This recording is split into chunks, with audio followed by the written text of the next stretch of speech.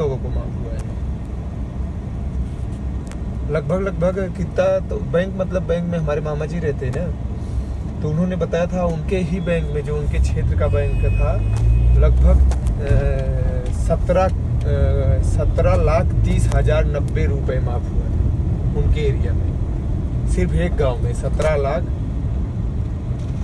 इतने लोग लिए थे, एक एरिया में, एक गांव का बताए थे। ऐसा करके 12 गांव आते हैं उनके एरिया में।